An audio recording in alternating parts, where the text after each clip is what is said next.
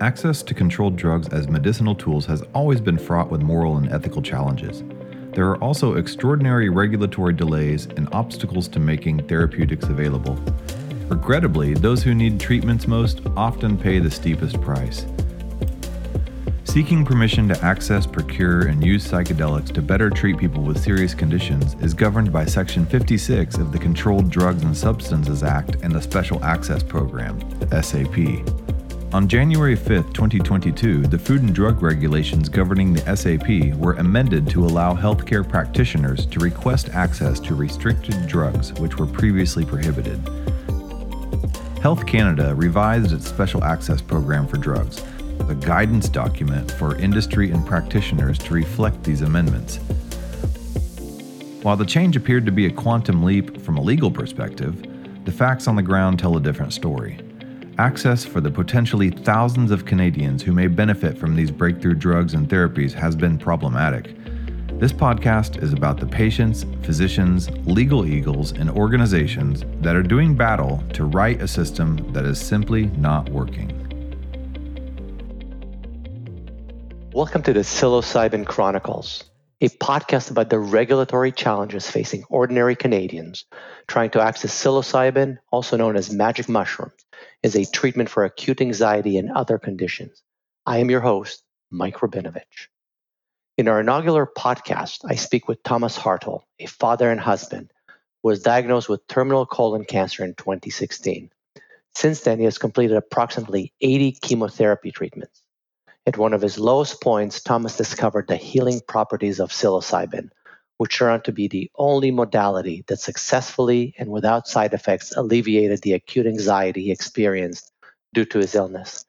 He became the first Canadian to receive an exemption to use psilocybin as a treatment. The process Thomas had to go through was cumbersome and expensive. While his first request was granted, it was valid for a 1-year period. His second application for an additional 1-year exemption was denied after a 511-day wait. Had you spoken to Thomas prior to 2016, he would have never imagined that a few years later he would become the lead plaintiff in a lawsuit against the Canadian government claiming access to therapeutic psilocybin is a constitutional right under the Canadian Charter of Rights and Freedoms for the thousands of Canadians that can benefit from the treatment. This is a story. Welcome to the podcast, Thomas. Good to have you. It's good to be here, Mike. I'd like to start by having you share with our audience where you came from. How did you become the first person to have legal approval for psilocybin treatment for anxiety? And how did you get to where you are to becoming not just a patient, but also an advocate? Well, boy, that's a whole lot of answer, and I will really try to make it a compact little unit for you. The very short story is that I have had stage 4 cancer since 2016. And I was doing very well with my cancer and thought that I had it under control from 2017 when I had my last surgery to 2019. In 2019, I had a really aggressive reoccurrence of the cancer. And I found out that the cancer had been progressing without being visible on any of the PET scans that they were performing every 3 months on me. And so that realization that the best medical diagnostic tools available were not able to tell me the condition that my cancer is in was a real shock to my system. And that's really when my end-of-life anxiety started. I was told by the surgeon after I had a surgery in the summer of 2019 that for me, the end could come really at any time. And that would be like a rupture of my intestines or a blockage, which I have had in the past. And anything like that would be not operable for me. So for me, the knowledge that my end could come at any time without any warning, really put me into a state of anxiety when you get any kind of a gas cramp or an abdominal pain or any of the discomfort that goes with having stage 4 cancer. Would really trigger off an anxiety attack for me on a very constant basis.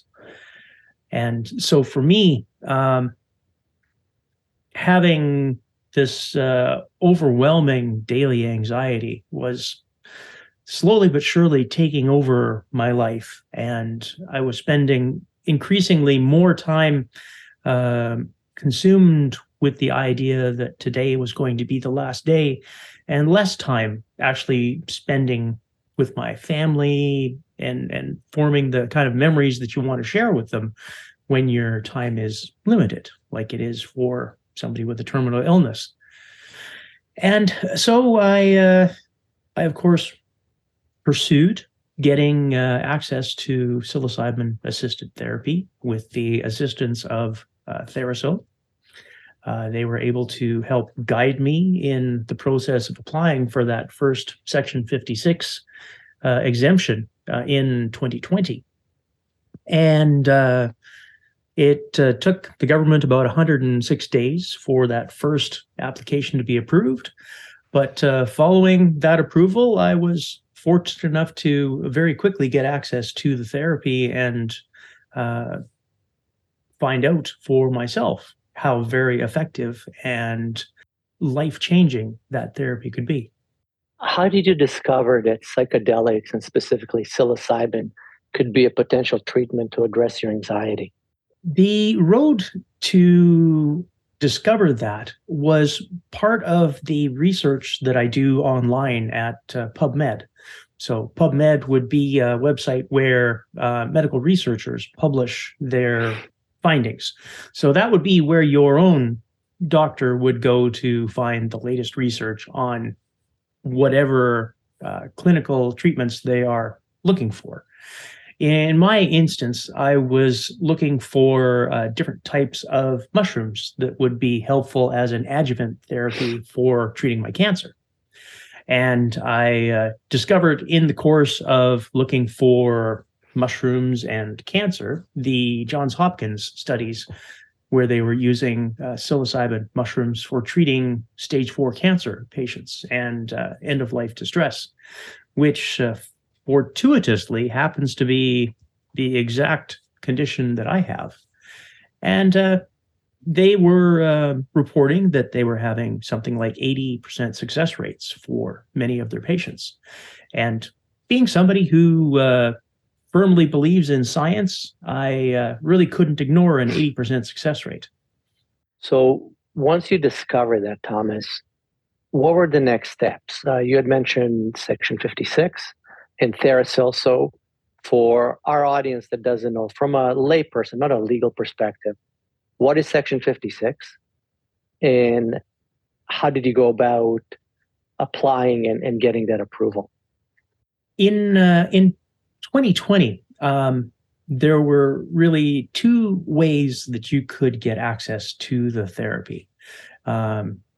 What I had first looked for would be any clinical trials that might be available.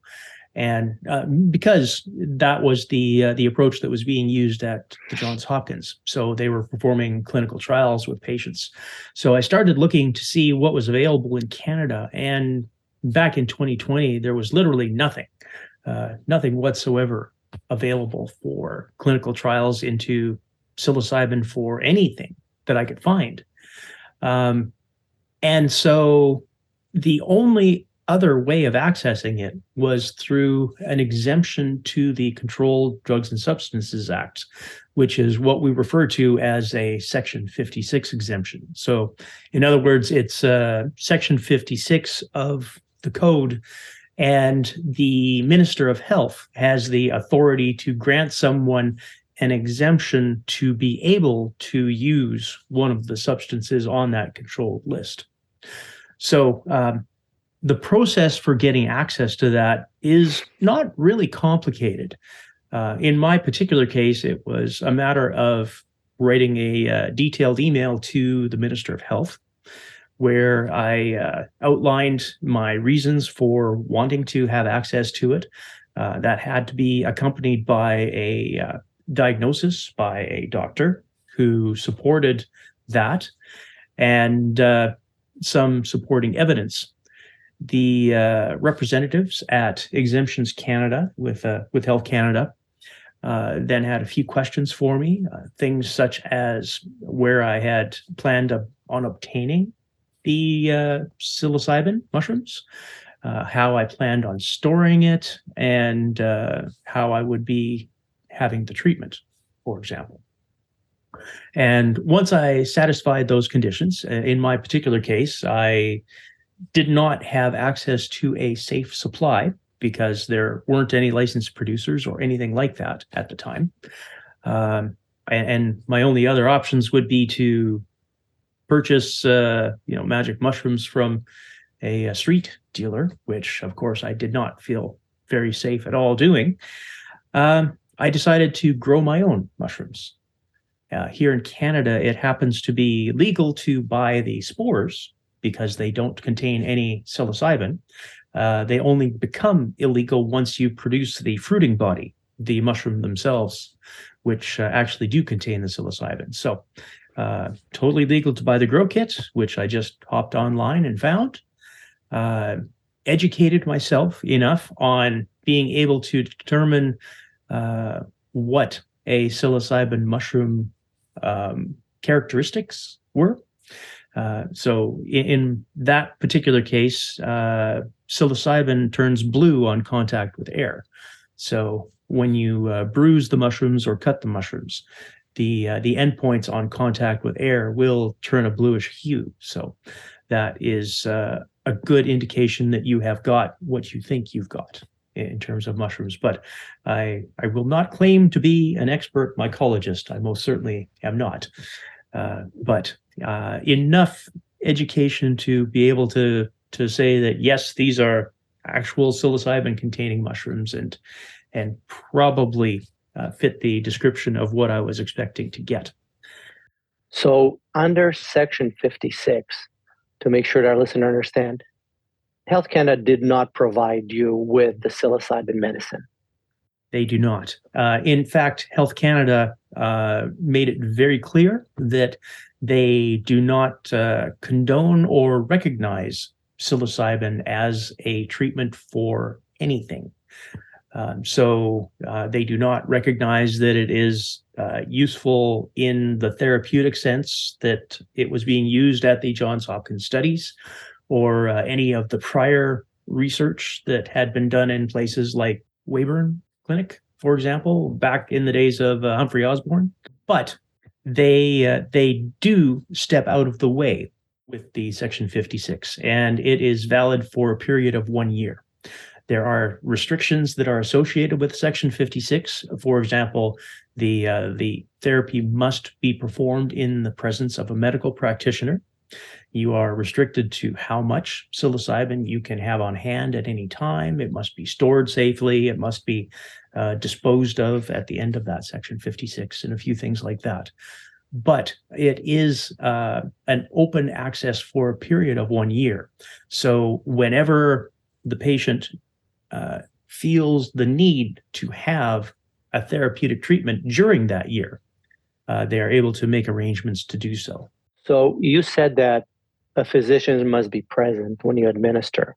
Yeah. Now, specifically, it is not a physician.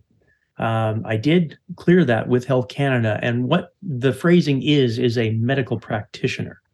The nature of that practitioner is not specified in the Section 56 exemption that I had.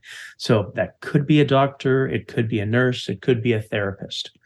I believe, and I was under the impression that that is really something that was included as a safety measure. So just in case the session has difficult parts to it, they would have a medical practitioner handy who would be able to care for the patient in that instance. So when you applied, how long did it take from the time you applied till the time you got approval And second, were there a lot of hoops that you had to jump through to get that approval? The first time that I got my approval was only 106 days. So it's a little over 3 months. I don't consider that to be a horrible time period.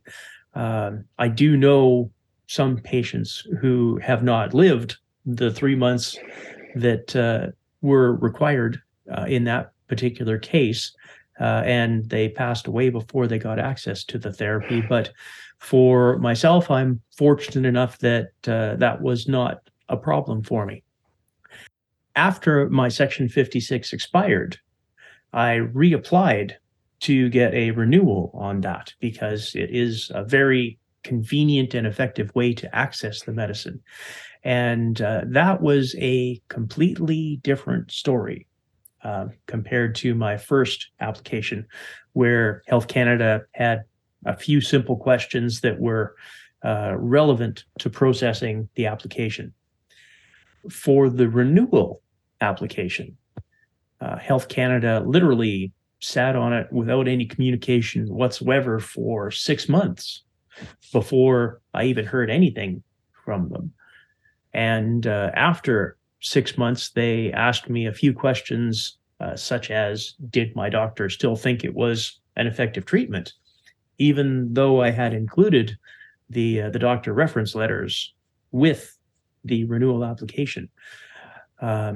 Really felt a lot like busy work from my perspective. Questions that didn't have any relevance, and my doctor, of course, responded immediately to that and confirmed that they still felt the treatment would be effective and necessary. Following that, there was another extended period of no communication from Health Canada whatsoever. And finally, after 511 days, so like 18 months of waiting for a response from Health Canada, I got an email saying that they intended to deny my renewal application, which and the reasoning for that was? So in the meantime, while I am waiting for Health Canada to respond to the Section 56, in January of 2022, Health Canada made some changes to what they call the Special Access Program. Now, the difference between a Section 56 and the Special Access Program, where the Section 56 is all patient-centric, so the patient fills out the application, the patient is responsible for procuring the psilocybin, storing it, for finding a therapist, and getting the treatment. The Special Access Program is doctor-centric. So a doctor is responsible to fill out an 8-page application in which they have to outline their reasons for why they think the therapy will work. The doctor is responsible for procuring the psilocybin, for storing it, for administering the treatment, and for reporting back to Health Canada on the results of that treatment. So also, the Special Access Program is good for one treatment. So what did you do during those 511 days to address something that was obviously very challenging to live with? In April of 2022, I managed to get access to psilocybin therapy with a group called Roots to Thrive. Now, they are a group of doctors who will provide the therapeutic access through the Special Access Program, and I was part of a group of terminal cancer patients who accessed it through that one program. Good program. The involvement of a patient getting access to that is very minimal. Most of it is actually performed by the doctor. But unfortunately, the program that I found was in British Columbia. And now I live in Saskatoon, Saskatchewan, and traveling to British Columbia is not really practical on a regular basis. It's not like I'm just running down the street to go see my family doctor. Going out to British Columbia when you have active cancer and active treatment for that cancer is a real production for me. Not only is it thousands of dollars to travel and stay there, but I also have to work around my chemotherapy treatments, which at the time were every 2 weeks. So I have one good week, I have one bad week with chemotherapy. And going for a treatment in British Columbia means that I have to skip a round of chemotherapy in order to be able to go out there. So it's kind of a trade-off between servicing my mental health and sacrificing my physical health to do so. You've mentioned Theracell as well. So for our listeners who are not familiar with Theracell, what is the organization and how did you work with them? When I was searching for clinical trials here in Canada, I was searching for places that were looking for cancer patients for treatment with psilocybin. And fortuitously for me, that search yielded Theracell as a place to contact. Now, Theracell is not a clinical organization in any way. They are a patient advocacy group. And where I had first thought that perhaps they would be providing the therapy itself, I found out that wasn't the case, and they were actually just a group that assists patients with the process of going through that Section 56 application, who to contact, the types of information that they would be looking for in the application, things like that. Theracell also has training programs for therapists who are trying to gain experience with the psychedelic assisted therapy itself. So where it is really very challenging to find therapists who are trained and qualified in this, Theracell is helping to produce more of those and thereby assist patients like myself for finding therapists who are able to provide that service.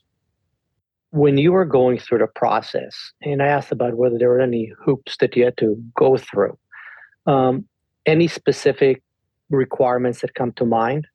Well, with the initial Section 56 application, a big hoop would be finding the psilocybin itself from a safe source. That would be something that I think would be very helpful if Health Canada were actually granting any Section 56 applications these days, would be to open up the licensed producer channel to patients directly to be able to get a safe supply. Finding a doctor who is willing to fill out the paperwork for the special access program, huge challenge. If you go to your family doctor, for example, now your average family doctor isn't really trained as a therapist. That's not really what they do. Health Canada has suggested that any prescribing physician would be able to fill out the paperwork for the special access program. And that is technically true. But what really happens when you go to your family doctor, who is not a trained therapist, who has no experience with psychedelic assisted therapy specifically, and almost certainly does not have any experience with psychedelics in any way. When you ask your family doctor, would you fill out this 8-page application? You are going to be responsible for this. You're going to be responsible for delivering this therapy and procuring this controlled substance and storing it. And you are going to be responsible for the results of it. And oh, by the way, psychedelics have a stigma attached to them, which may compromise your position with your fellow doctors or your other patients. Your average family physician is not really comfortable with that, understandably. I know if I was in their position, I can totally sympathize with them not wanting to put themselves into a compromised position like that.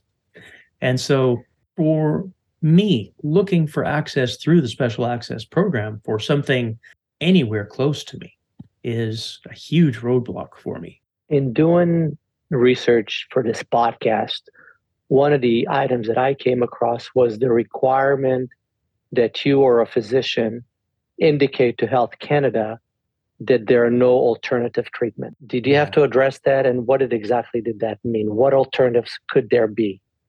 There are a number of alternatives and hoops that you have to jump through in that particular aspect as well. And that was part of my initial Section 56 application. So you must be treatment resistant. So you've tried antidepressants, you have tried talk therapy, you have tried, in some cases, Health Canada is even wanting people to exhaust the route of electroconvulsive therapy, which is, to me, crazy. I mean, I've already got terminal cancer. Do I really want to be electrocuted too? Hell no.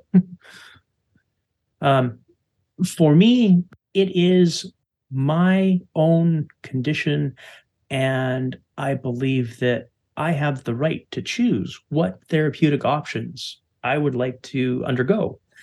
In treating my cancer, for example, if I didn't want to have surgery, I don't have to. If I don't want to have chemotherapy, there is nobody who's going to hold me down and force me to do that. And there's nobody who's going to tell me that I can't have chemotherapy unless I have surgery first. I don't see the treatment of my mental well-being as any different from that. Speaking of that treatment, was there any other work in order to augment the effect of the psilocybin therapy? Was there talk therapy? Was there integration after your journey? What else was involved that you found helpful? The actual process of psilocybin-assisted therapy, and the emphasis on this is it is psilocybin-assisted therapy. So this is not just taking psilocybin and suddenly everything is okay. It's actually a three-part process. So there are a number of talk therapy sessions leading up to the actual psilocybin experience.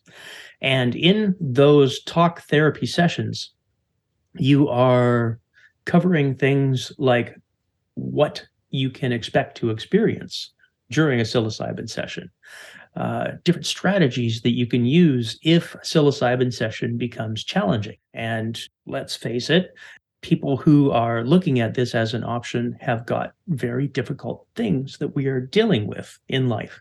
It would be unreasonable to expect that any kind of a therapeutic session is going to be all rainbows and butterflies. We're dealing with difficult issues. You're going to have difficult things to deal with when you are in talk therapy, when you are under psilocybin, and when you're under integration. And so having a trained professional who can help to inform you about strategies that you can use when things get difficult. And there is a likelihood that you will experience something difficult at some point in your session. That becomes very critical, which again is one of the key reasons why you want to have your therapy delivered by someone who is trained and experienced in the use of psychedelic therapy, because it is not the same as regular talk therapy. But a number of talk therapy sessions followed by an actual psilocybin experience. So that would be a heroic dose, as they call it, which would be 3 to 5 grams or in the neighborhood of 25 milligrams of psilocybin in synthetic form or an extract, which results in a very profound psilocybin altered state of consciousness for a period of, say, 4 to 6 hours. Now, towards the end of that experience and in the following weeks, there is a series of integration sessions where you get a chance to talk about the experience and what meanings you may have derived from that, or realizations, or what I would call aha moments. The aha moments that come to you following an experience like that, in some cases, sound trivial and trite, but the psilocybin experience has a way of allowing you to address very difficult and painful things in a way that is a little more detached from that real hot potato element of these things. And so when I have an experience, for example, the idea of life after death for me was very academic prior to having a psilocybin experience. You can read about other people's experiences and near-death experiences and what everybody thinks life after death is going to be like.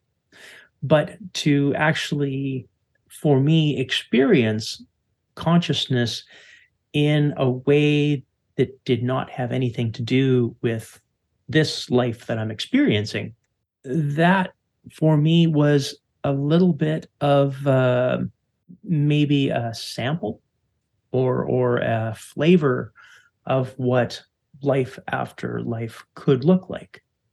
I didn't understand how consciousness could continue without the body to form the consciousness. But in a high dose psilocybin environment, you experience what they call an ego death.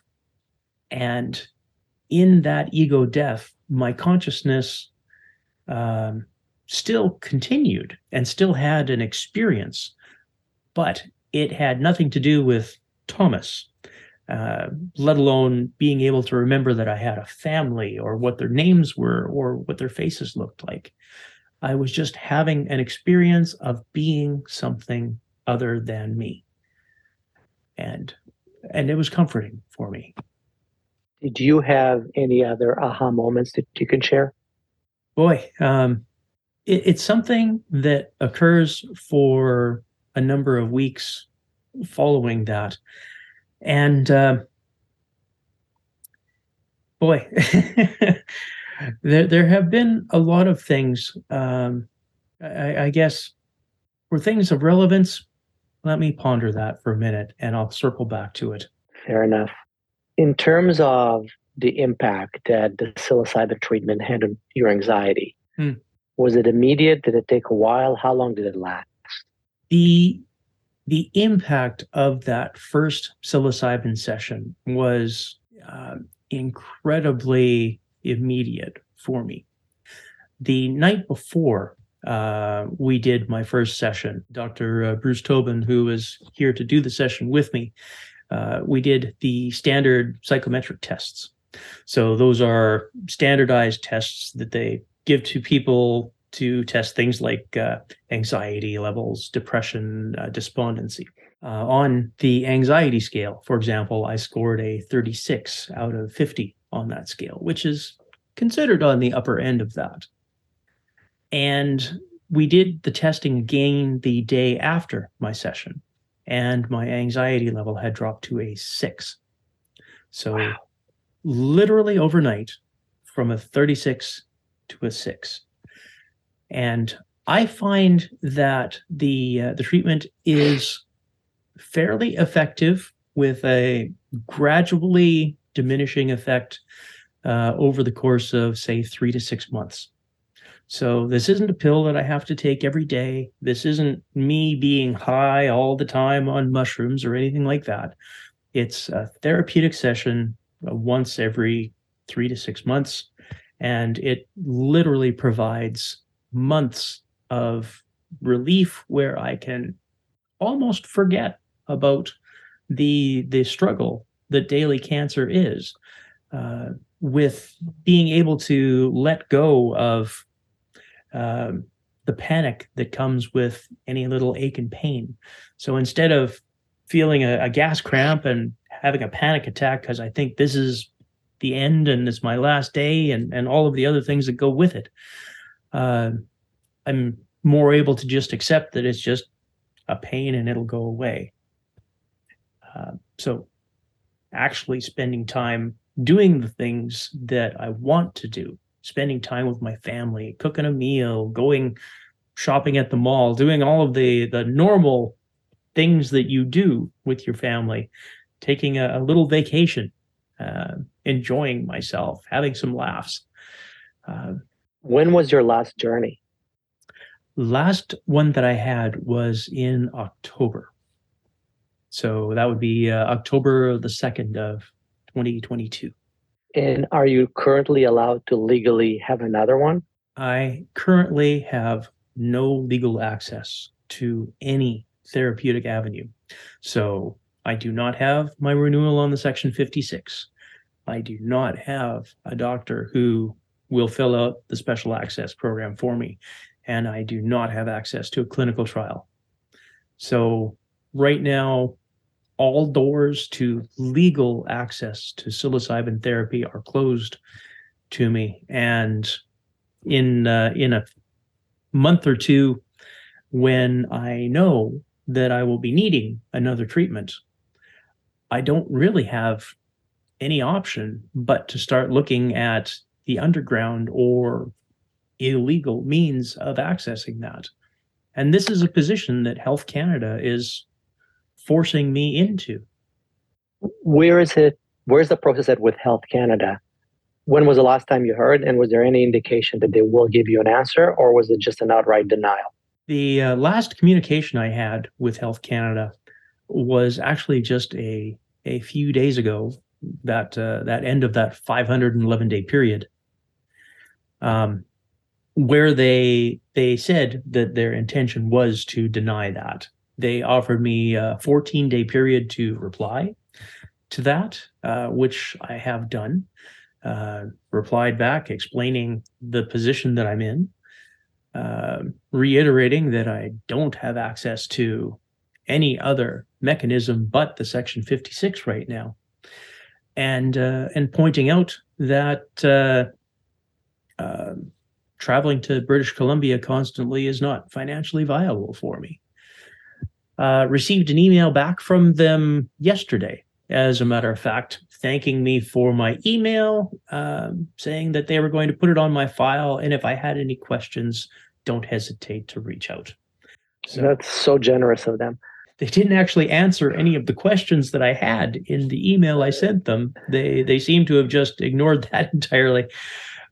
But what was the rationale for the denial? Did they give you any specific reason, anything concrete? Yeah. So it's a little frustrating for me. In one paragraph, they're saying that they are denying me access because I made use of the special access program. And then in the following paragraph, they are acknowledging that I don't have the financial means to continue going to British Columbia. So on one hand, they're saying you can't have it because you used the special access program already. And on the other hand, they're saying we recognize that you can't go to BC. But any doctor can fill out the special access program, failing to recognize that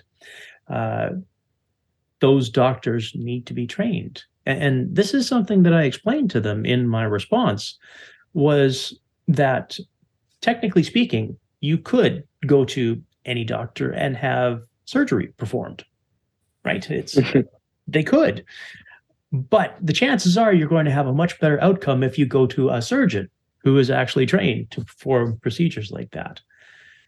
So again, I'm hopeful that they recognize the value in what I'm trying to present to them, but they seem to be going through the motions and actually ignoring the emails that I'm sending.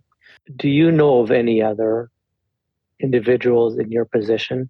Have you spoken to any of them Is anybody else taking a different approach that is creating some benefits or some results? Well, the sad part is that I know many people who are looking to have the therapeutic use of psychedelic therapy. The majority of people that I have contacted are in the same position that I am in now and are being forced to look for underground providers. Now, that's not to say that there aren't qualified therapists who are going under the radar, so to speak, to provide the service, because there are people who genuinely care. But the unfortunate part of that is there are also unqualified people who are delivering service to desperate people. And whenever you have the delivery of a health service by unqualified people, you have the potential for very dangerous or bad outcomes as a result of that. It seems that Health Canada, in this particular instance, seems to be more focused on, I guess you could say, things like the MAID system, for example, where they're actually expanding access to it. Now, for the listeners who are not familiar with that, MAID would be an acronym for medical assistance in dying. For somebody like myself who has terminal cancer right now, I could have access to the MAID service in as little as 3 days. So if I ran out of treatment options for my cancer and I was in physical discomfort and couldn't handle things, or if I just decided now's the time, in as little as 3 days, I could end my life. But it has taken Health Canada 511 days to respond with a denial for a request to improve my quality of life for the time that I have left. So frustrating for me that they seem to have this emphasis on encouraging people to kill themselves as opposed to improving their quality of life. What advice would you give to your fellow travelers, somebody that, like yourself, did all the work and got some results and now can't get any more because he's just being told no for no good reason, it appears. What would your message be to them? You know, I have spent all of my time since I got my application approved in 2020 telling people that your government representatives care about you and the system will work if you just trust in it and go through the process, get the legal access, do the steps that it takes to have the safe legal access. And right now, the position that most of us are in is that Health Canada is denying that safe legal access. It is putting us into a position where we have to say, you have to do what you need to do to ensure your own quality of life and mental well-being is going to be there. And so for somebody like myself and for others like me, that means that we really have no choice but to look at, we'll call it civil disobedience. One of the beacons of hope that you're very familiar with is the constitutional challenge brought by Paul Lewin and his legal team. You're a plaintiff, the lead plaintiff. And can you share with our audience just a kind of a high level what this action is about? In a nutshell, it is my sincere belief that having access to this natural substance and the therapeutic use of it, that it is my right as a Canadian and a human being to have the best quality of life and to have the ability to access this natural therapy. I believe that the delivery of any health-related service should be something that is determined between a patient and their doctor. And the insertion of a bureaucrat into the middle who has the ability to tell a doctor that they are incorrect about their choices that are being made between the doctor and the patient, I believe that that is a violation of my rights and should not happen. And so for me, the challenge to the charter is simply saying, take the bureaucrats out of my health delivery and restore it to the condition where my health is something that is between my doctor and myself. You and I discussed the role of Health Canada, and I think we both agree that they obviously carry a lot of power, but they're also governed by elected officials. Their mandates are given by elected officials. What would your message be to these elected officials in the context of what you have to deal with every day? Boy, there are a lot of things I would really like to say to my politicians, but I think if I were to keep everything polite, there are thousands of Canadians like myself who are looking for this as a therapeutic option. We know that it's not going to help everybody with every condition, but currently the presence of psilocybin on the controlled substances list lists it as something that is extremely dangerous and harmful and highly addictive. And the research says that none of those things are actually true. And if our politicians want to fight to keep that on the list, then I believe it's up to them to prove that what their reasons are true. I want to conclude the podcast by asking you what I think is probably the most important question. What has been the impact of psilocybin, as well as your battle, not just on your mental state, but on your family? How has it impacted your wife, your kids, your larger family? Well, when you go from a state like myself, where you find that your anxiety is so overwhelming that most days you can't even leave a quiet, dark room, and you're not interacting with your family, and you're not laughing, you're not sharing memories, it means that for the life that you have left, you are alive, but you're not really living. Psilocybin assisted therapy for me has given me back the time that I have left with my family.